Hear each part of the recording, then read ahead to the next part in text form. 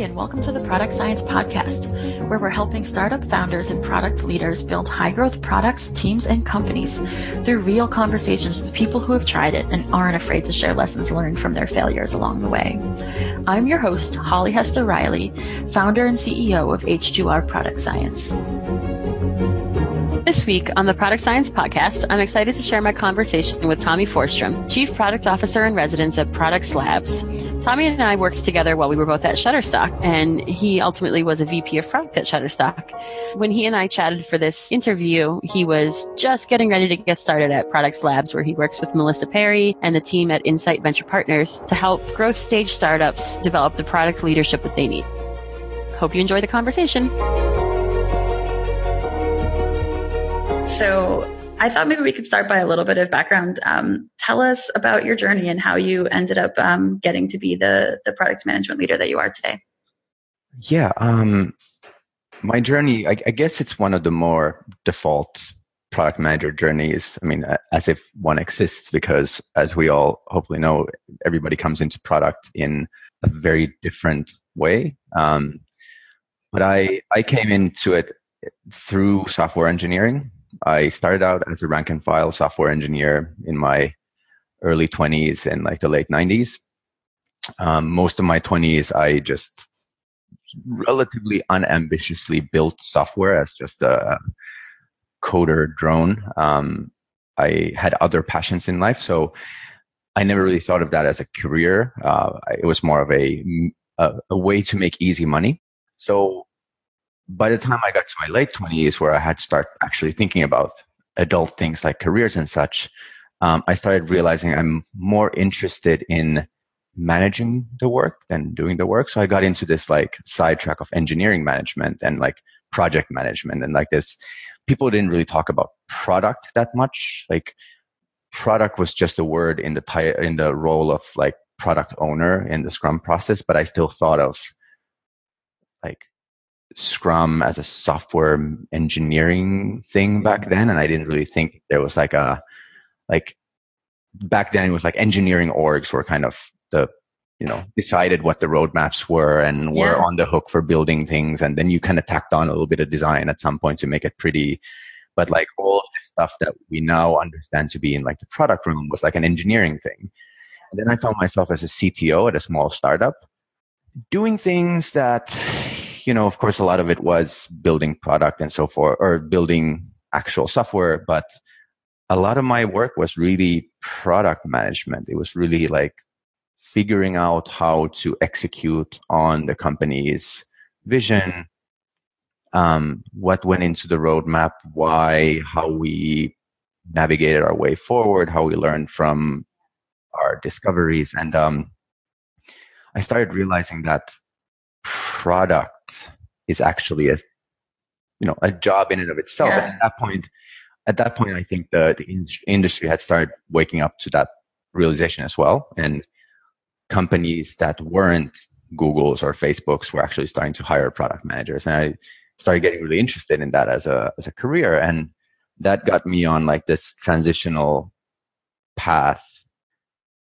to kind of trying to navigate away from engineering, because of course, when you have an engineering background, engineering CV, and like just a list of like engineering management and software engineer roles, people really don't want to hire you for anything else except like engineering jobs. So, I really had to like prove myself as like a leader in product. Because at the same time, I was already in like 15 years into my career. So I didn't really want like to start from square one, but at the same time, I didn't really have my credentials yet in product. It was just like an amalgamation of roles in which I had been doing things like team building, process development, organization development. None of them had a product stamp on it. So I had to really kind of navigate through a number of like hybrid roles and force people to put the word product into my role just to make sure it was like on a path, like a transformation to being like pure product. And then I found myself at a larger company, Shutterstock, where I very quickly shifted from just product management to focus more on managing product management and kind of the people leadership and the organization and process leadership side of it. And that really got me excited. And I was exposed through a couple of really strong mentors also to the business side of things, that like my appetite kind of grew to explore like, well, what's beyond product? Like, is it just like building products no longer seem to just fulfill my appetite? It was like, I want to build organizations. I want to build companies. I want to build businesses. Of course, that's making a very grand statement of it, but still, I felt like every time I get a step further, I start realizing how many more steps there are. But that's gotten me to where I'm right now, which is quote unquote product leadership, however we understand that, which is equal parts product leadership, meaning like taking a bigger step back to like understanding like product strategy and like 1 to 3 to 5 year roadmaps and trying to connect company missions to like what we're executing against.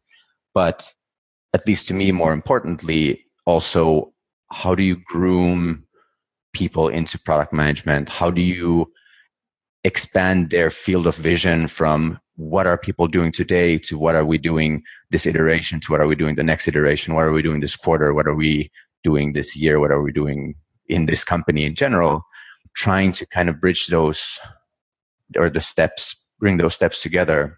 And how do you bring groups of people together from different backgrounds, you know, designers, engineers, product people, and then like even the wider range of stakeholders, whether it's sales and marketing and business and content operations and whoever, how do you bring those people together to succeed and not just run in different directions? So those are the types of things I'm trying to work on today as much as possible. Yeah, that's really awesome. There were a couple of things in there that I'd love to hear some more about. So I think one of the things that really interests me is this idea of when did you realize that product management was a thing, and how did you realize it? Like, when did you first hear the term, and who shared it with you, and how crazy did everybody else think you were? So I started executing on Scrum quite early, and that brought the word product in the guise of product owner into my field of vision around 2007. I worked for a software agency that worked a lot for Nokia for years, and Nokia was, among its other successes, a really early adopter and evangelist for like the whole breadth of agile and thinking and executing on a pretty far scaled out Scrum, especially back in those days before anybody had even thought about, well, what does like Scrum beyond a single product team mean?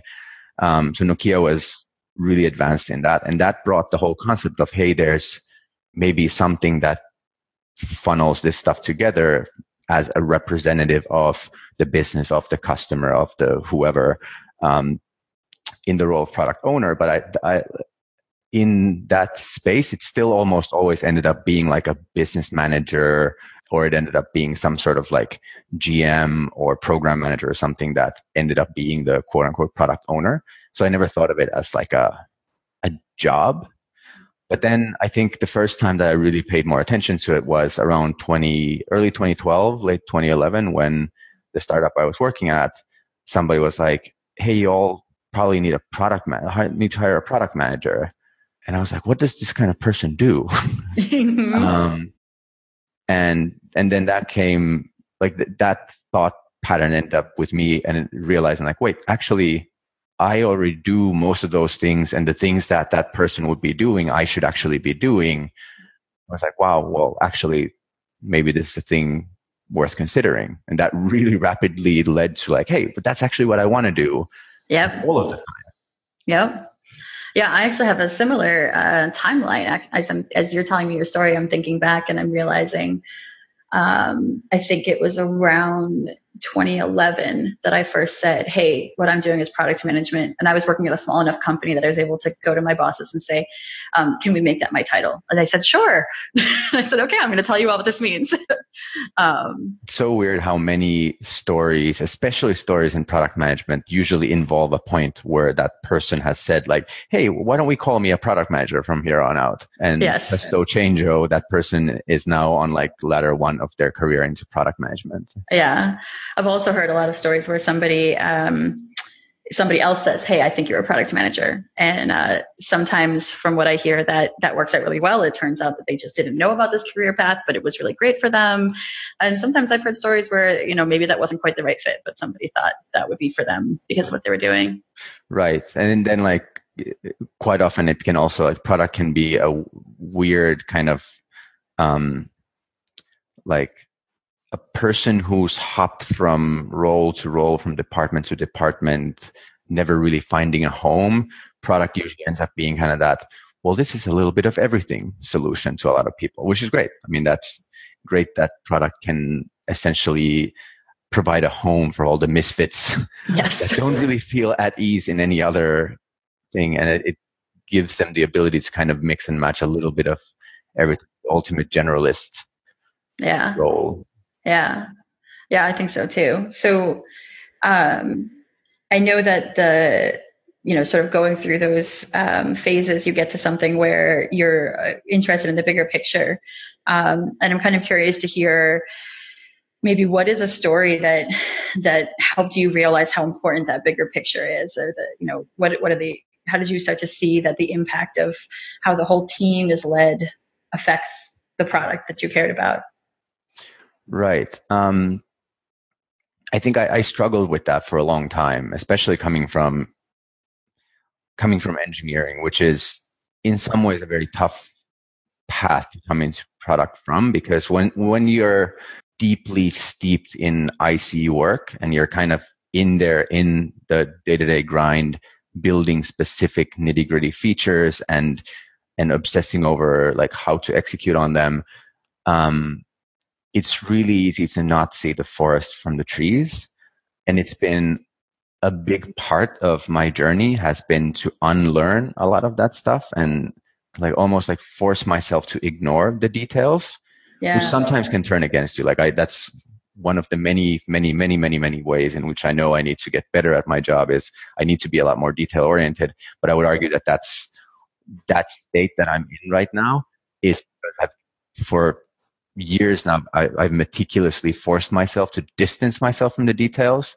Yeah. I have such a tendency to bike shed and try and get in the mud and kind of, assert my past experience in people's lives and works, which will always turn against you. Do you have any specific stories or memories that kind of help us see how that turned out when it didn't turn out so well? It's I don't want to quote any specific. I'm trying to kind of find the right balance between being way too abstract, but also not like recounting too specific painful memories. But it's just whenever I engage with like engineering teams, I always need to keep myself in check, not to be like, well, you all should just like build this thing and then like, almost like give them like, almost like just be one step away from submitting a pull request myself, which is like, because I did engineering for a long time and I was a pretty okay engineer and I know my way around a lot of specific topics. And, I could still probably with a little bit of dusting off of my skills could still kind of convert back to engineering. So it's really tough for me when engineering is highly contextual. Yeah. Right? It's different everywhere depending on like the history of the stack, the technologies involved, the people involved. So it's easy to just kind of peanut gallery, throw in solutions out of context. So I just think that some of the most unfortunate frictions of my life almost always stemmed from me trying to assert my past experience and like, you all should do this or you all should do that because blah, blah, blah. And that almost never ends well. So really just kind of being able to say like, here's the context, here's the desired outcome. You'll find your own path. We've hired you because you're great. I'm just going to shut up now. Yes. And that's, true for product managers that have reported into me, true for engineers, designers, whoever that we try to lead. It's just, you need to know when to like walk away and let people find their own path. Yeah, I definitely hear that a lot, especially when I talk to other people who came through engineering as their way here, that it's hard because you feel like you want to help, right? And you're like, okay, can I help you with this? And then you're like, oh, wait, no, actually, maybe helping is me stepping back and saying, here's the context you need to make the plan yourself. Right. And it's daunting though. Like this is something that a lot of CEOs struggle with building companies, because they have a very meticulous vision and they probably have a very clear picture in their heads about how they would execute on that vision. But then they have to hire people and they have to try and articulate that vision to them without being too prescriptive, like allowing professional people to come in and somehow exert their excellence on it. But still you have to like relinquish control and let people maybe make a couple of mistakes here and there, but still try and have the safety net in place so that those mistakes don't end up costing the farm. Yeah, totally. And it really, the more I observe CEOs in action, the more I start empathizing over how massively painful and difficult that must be. Yeah. When, you really have to trust people, and people don't always live up to that trust. And not everybody, like we always have these beautiful mantras of like, you give people space and you give them the ability to seek out the solution themselves and they'll soar. And they don't always do that. And you have to still give that space, but you have to be able to also handle the negative situations. Yeah.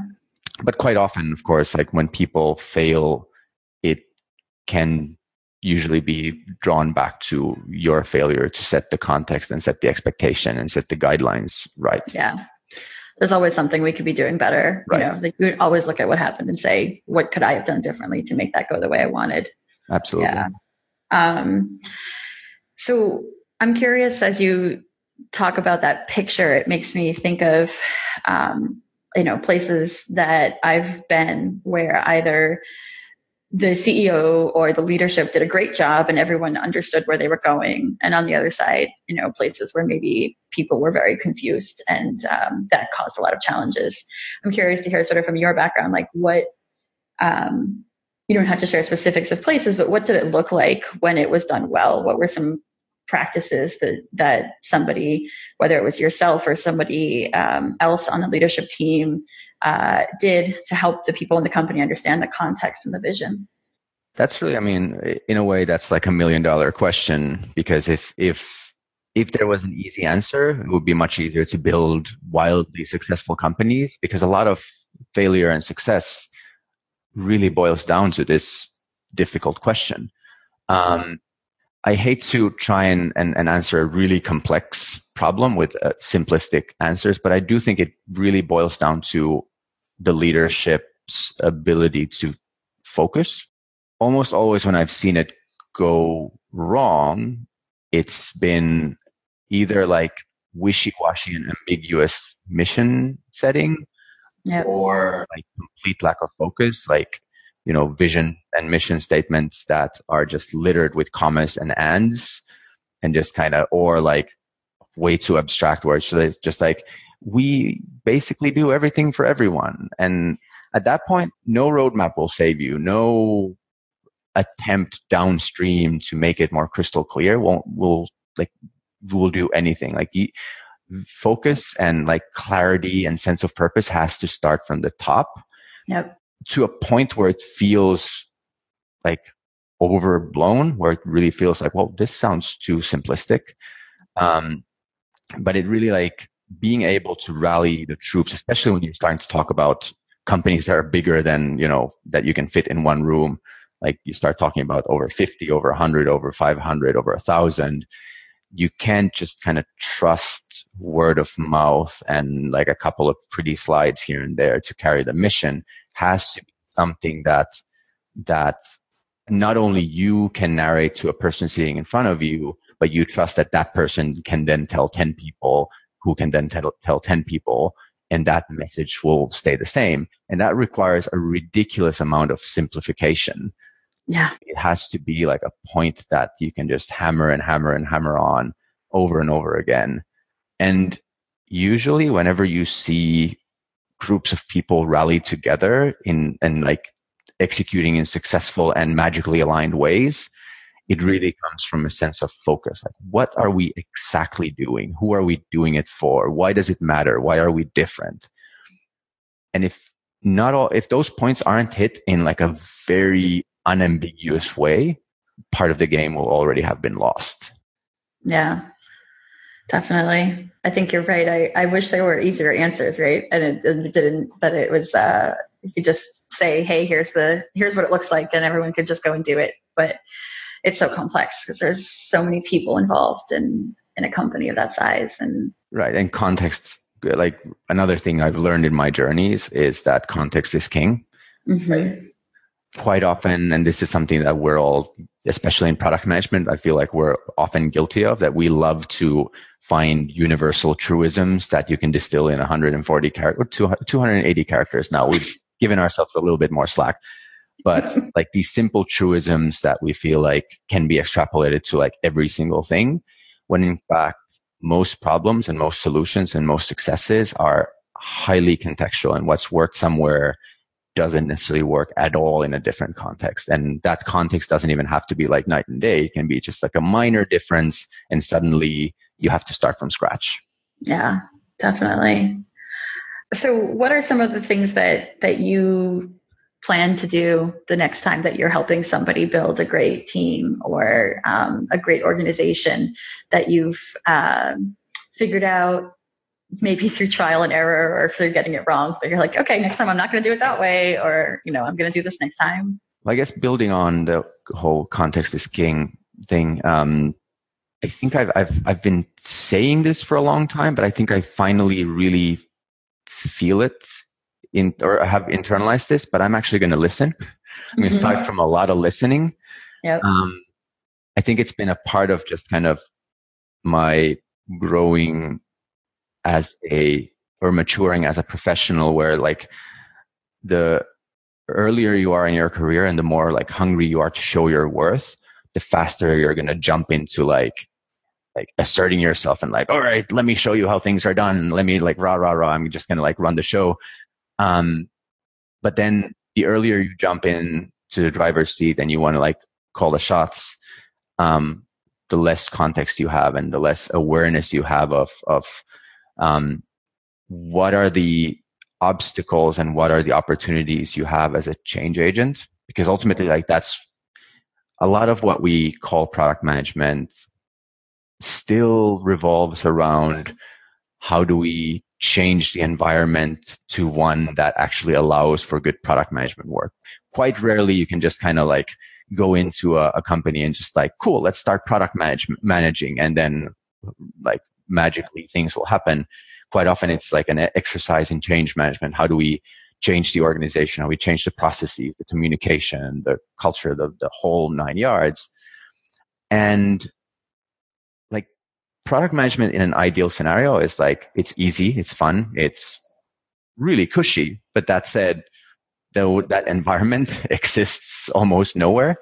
Yep. So change agency, which is like what our job ends up often being, is ridiculously hard. And not just hard, it's tedious work.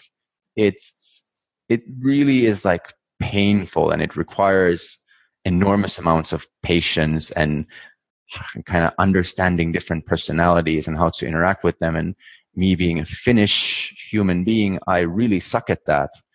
And it's really like a concerted effort to like overcome my cultural hindrances.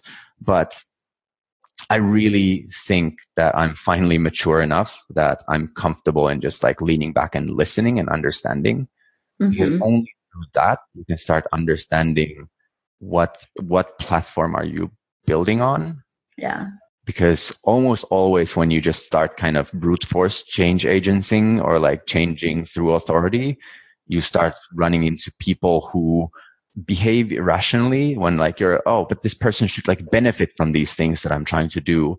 But what you're not realizing is you're either insulting decisions they've done in the past, or you're not articulating well enough the value that they're going to get out of this, or they're so mired in failure that they think that this is just yet another distraction that will fail, or it's putting them in jeopardy, or their role and their position in wherever they are in jeopardy, or there's just like a myriad of things that you don't realize when you just approach things as like abstract problems to solve, or almost like computer that doesn't boot up.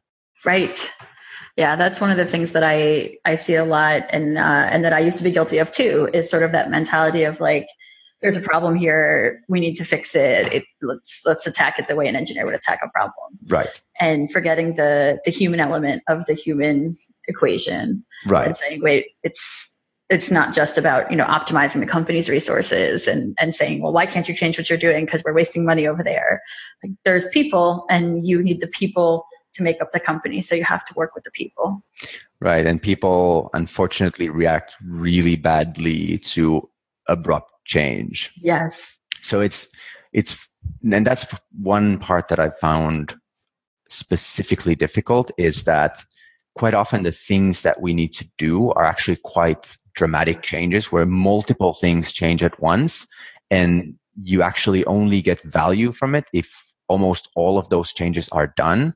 It's like incremental change has almost zero perceivable value. Yeah. But you have to be able to push incremental change to make it more palatable for people. So you have to change one small behavior at a time. But usually to justify change, you need to see like perceivable improvement. So that's like a tough thing to like tough needle to thread when like you need to make a big change, which is hard, like psychologically. So you need to make small changes, but those are hard if there's like no clear perceivable value. So how do you then help people, and not just like single people, but like larger groups of people who all have different hope streams and kind of mental states or mental preparedness for change? How do you like usher all of those people through a major change? Yeah. Those are really difficult parts. Yeah. And they take so much patience. Right. It's not the glamorous side of the job. No. So I'm wondering if there's anything, in this journey. You mentioned a couple different size companies, like, consulting, working with Nokia, small companies, bigger companies like Shutterstock. Have you noticed anything that you think really makes it different to be a product manager at these different size companies? For sure. I mean, size is definitely one big factor in like how different the work can be. But, there's a lot of other company characteristics that also like impact what it's like to do product management.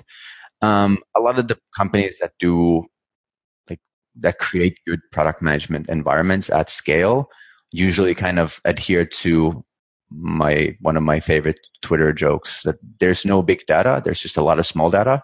The same can be said about teams. Like there's no big teams, there's just a lot of small teams in one team. So if you can start scaling by divide and conquer and allowing for like smaller teams to emerge and then find ways to like usher them together and align them, that's how you're going to create success. But then quite often in larger companies, you see just a boatload of small teams that are so deeply interconnected that you can't really lead them without like leading every single one of them and hand holding every step of the way, which ends up being highly unscalable and usually susceptible to disaster. So yeah, I mean, when it comes to scale, like I really always appreciated the way Nokia approached it. And like when you talk about scale, like they were ridiculous at scale. We're talking about like 2006, 2007, when Nokia was at like 55% market share over like global handset market. Like we're talking ridiculous size and market dominance that, nobody's ever going to have in the mobile phone space. So they were like, some of the initiatives that we're doing were like, there was like a team in Bangalore, a team in Boston, team in Helsinki, team in Berlin, and then operating on like this big scrum of scrums. But they really did do like autonomous teams working on clearly defined missions that then would ultimately ladder up to a larger vision well. But then again, in hindsight, if you look at kind of Nokia's like product strategy in terms of like, oh, there's like a different mobile phone model for every single micro segment, and we're pushing like 50 different devices out every year and nobody really knows, like we're naming them XF1573G something and nobody really understands what the heck differentiates what handset. I don't know, this one comes with music and this one comes with a keyboard, this one comes with a flip flop something. So I mean, they definitely missed the cue in terms of like catering to what the market really needs, but at least they were operating very well. Even if like the outcome wasn't that pretty. But that definitely taught me a lesson or two about like how you can actually just operate at scale while still making it feel not at scale on the grassroots. Yeah. Which I think that's like an important part about success at scale, is that on the ground, you don't really even necessarily realize you're a part of something. Like on your day to day, like your most important thing is like the 10 or so people immediately around you.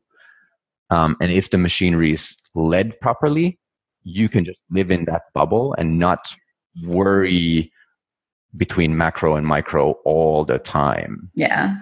Yeah, I think that's like the gold standard that people are striving for, right? Where you have such a big organization with so many resources that you can attack really big problems, but everybody on the teams feels like they're part of a small team and they know what they're doing and they're able to move towards it. And, you know, if they feel like they need to change, they can go to another team in the organization, and it's almost like having a new job, but, you know, they've still got that larger family. Right. But not a lot of people are willing to do the work to make that possible, because ultimately, like what people aren't telling you is you can't just like draw a new org chart and be like, okay, now we have all these like little micro teams and they're all super autonomous and, you know, you all have fun.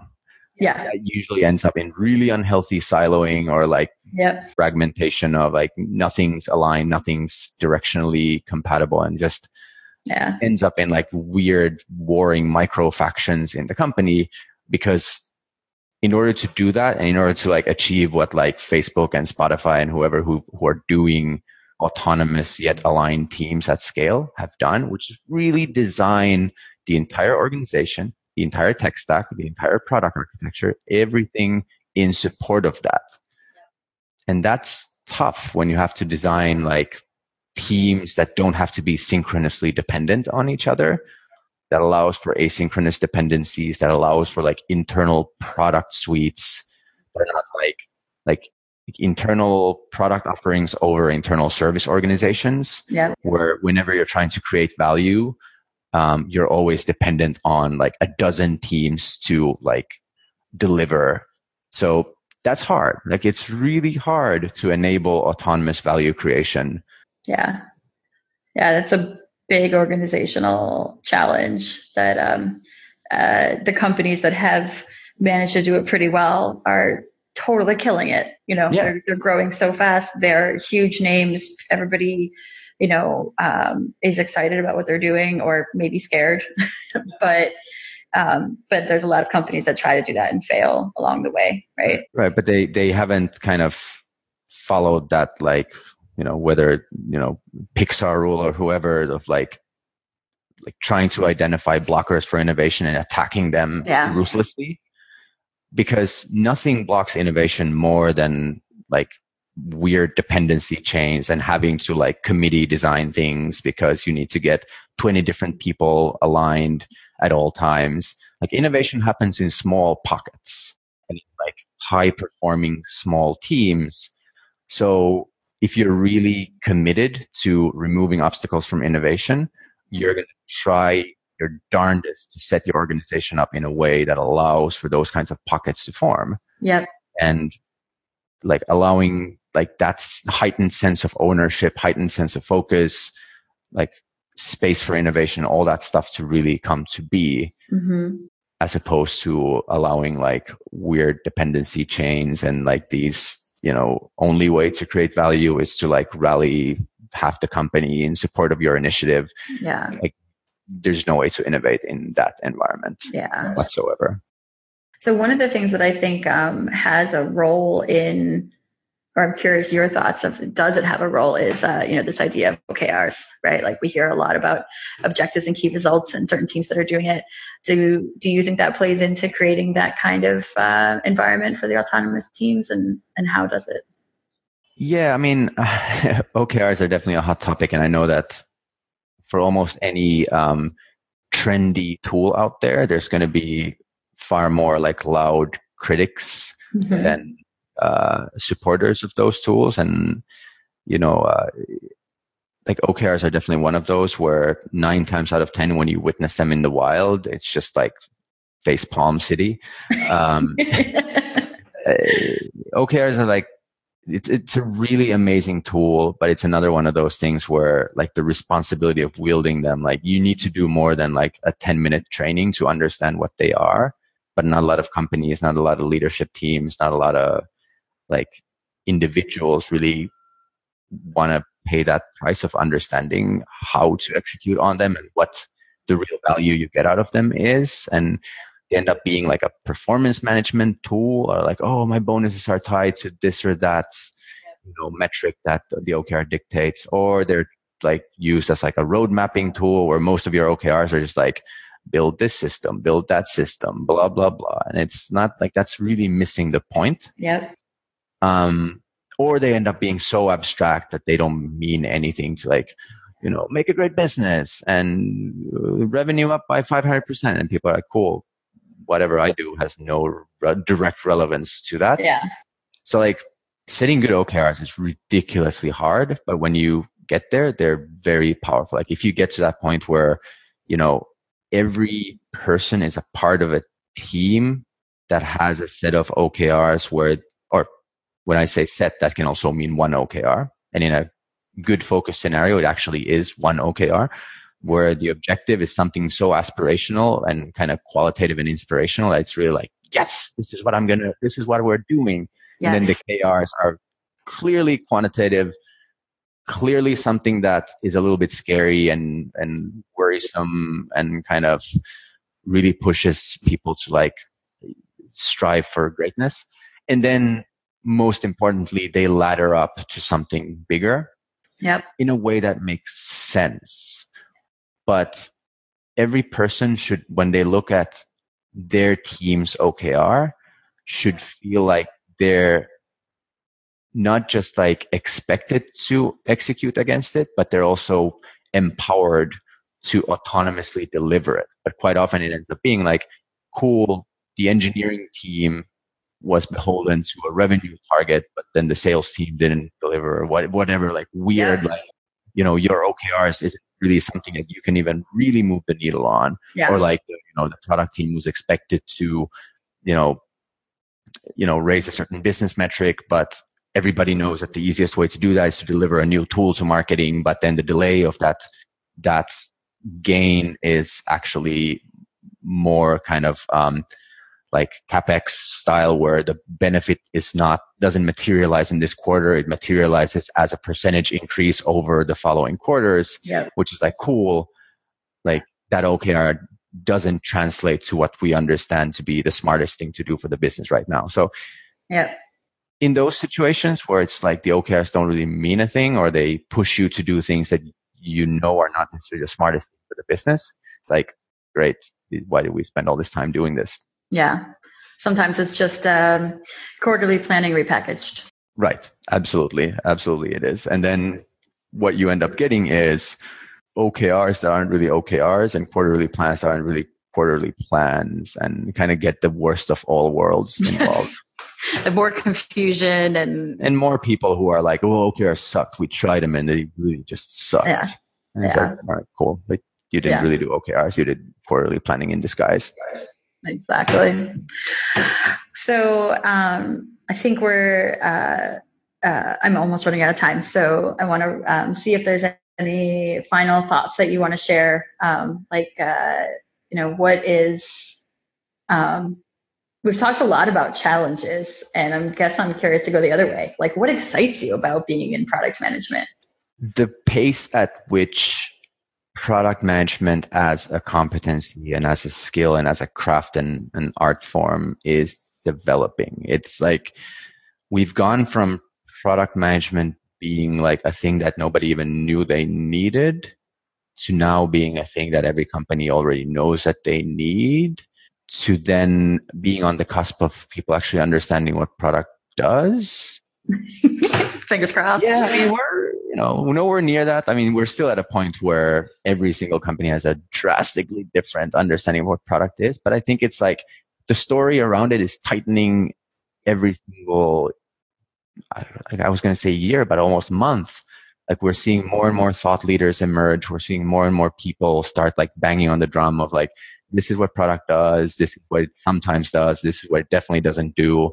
Starting to see kind of products, like successful product people, successful product stories that clearly tell a story of like what we do.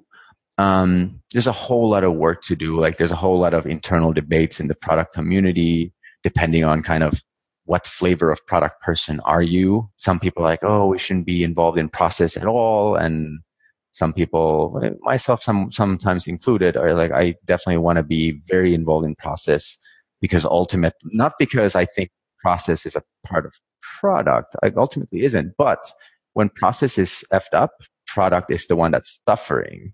Like it's almost like I really implicitly want to be a part of it because if it's not going well, if it's something that's like, oh, that's engineering's problem, that's really missing the mark.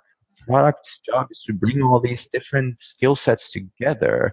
And if we try and push the art of aggregating these skills to other people, we're not going to be in an environment where our job is going to matter. So just these little things of like, how does our industry work? How do we work cross-functionally? What is product's contribution to it?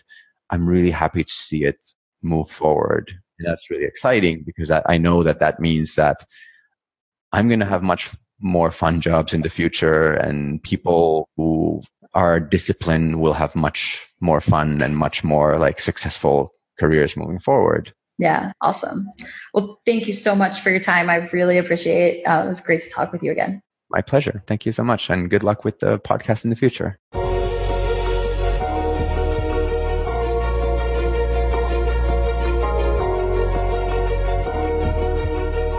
Well, I hope you enjoyed that conversation with Tommi Forsstrom.